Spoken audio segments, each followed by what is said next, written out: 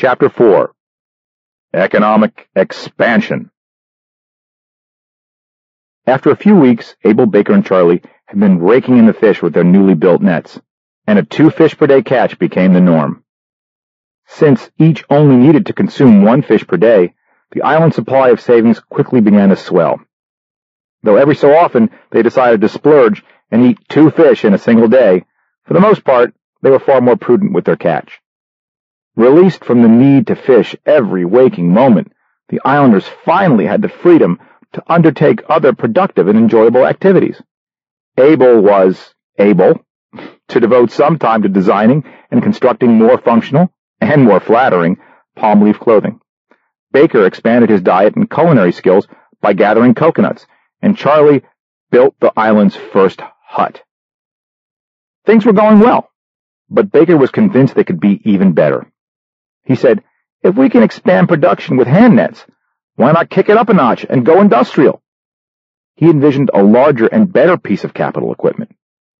He sketched out plans for an elaborate fish-catching device that would revolutionize the island's economy.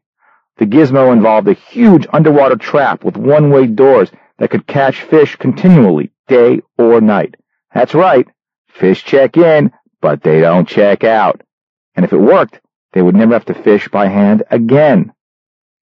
But Baker soon realized that he was unable to handle such a complex project by himself.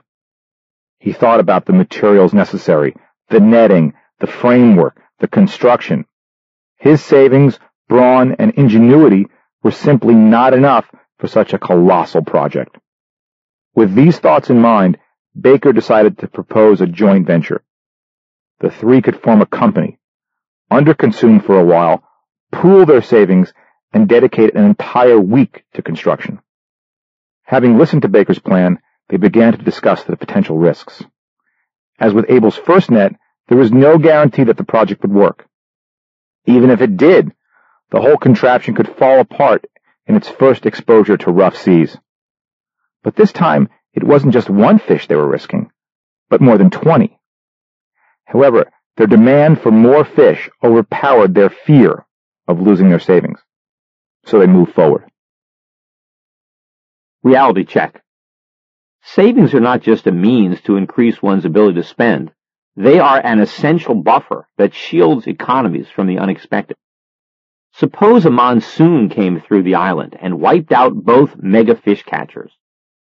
Although many economists today view natural disasters as stimulative to an economy, the truth is floods, fires, hurricanes, and earthquakes destroy wealth and diminish living standards. If the fish catchers were wiped out, the island's fish production would drop, and Abel, Baker, and Charlie would have to underconsume again in order to generate sufficient savings to rebuild their capital. But remember, a pool of spare savings prevents disruptions and allows for immediate reconstruction of damaged capital. That is why it is essential that Abel, Baker, and Charlie continue to underconsume and save for a rainy day. After a supreme effort, the three succeeded in building the island's first mega fish catcher. The trap delivered as advertised and racked up an average of 30 fish per week, with no fuss and barely any muss. Outside of some minor repairs and maintenance, the trap was almost entirely automated. Soon, they were swimming in fish.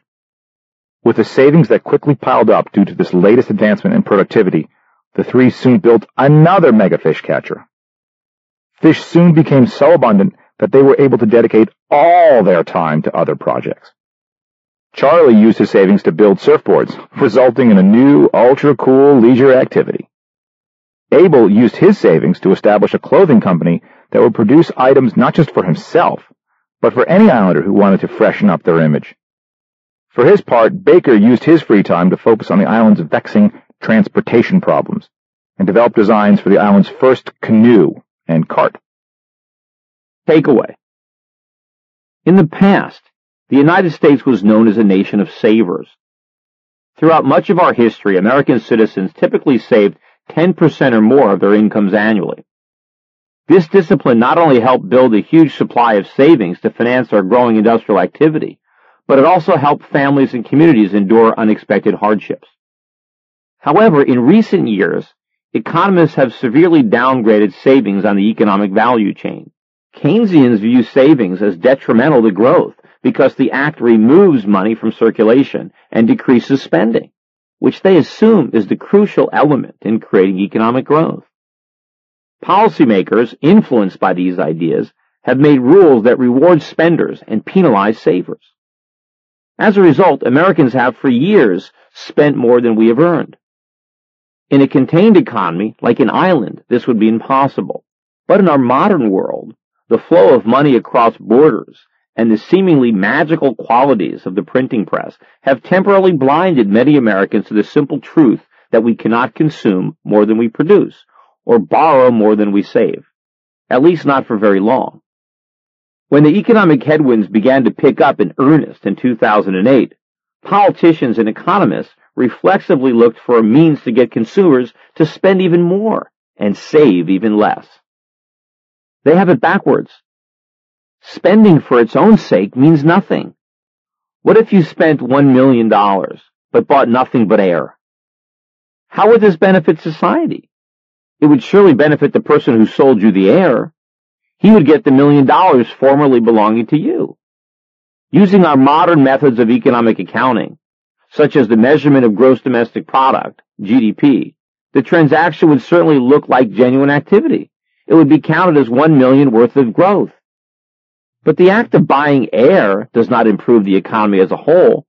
The air was always there. The fact that someone spent money on it does not change a thing. Spending is merely the yardstick that we use to measure production. Since everything that is produced will eventually be consumed, why does spending really matter?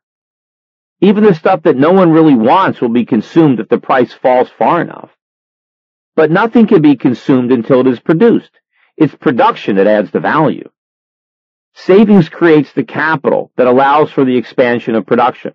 As a result, a dollar saved makes more of a positive economic impact than a dollar spent. Just don't try to explain this to an economist or a politician.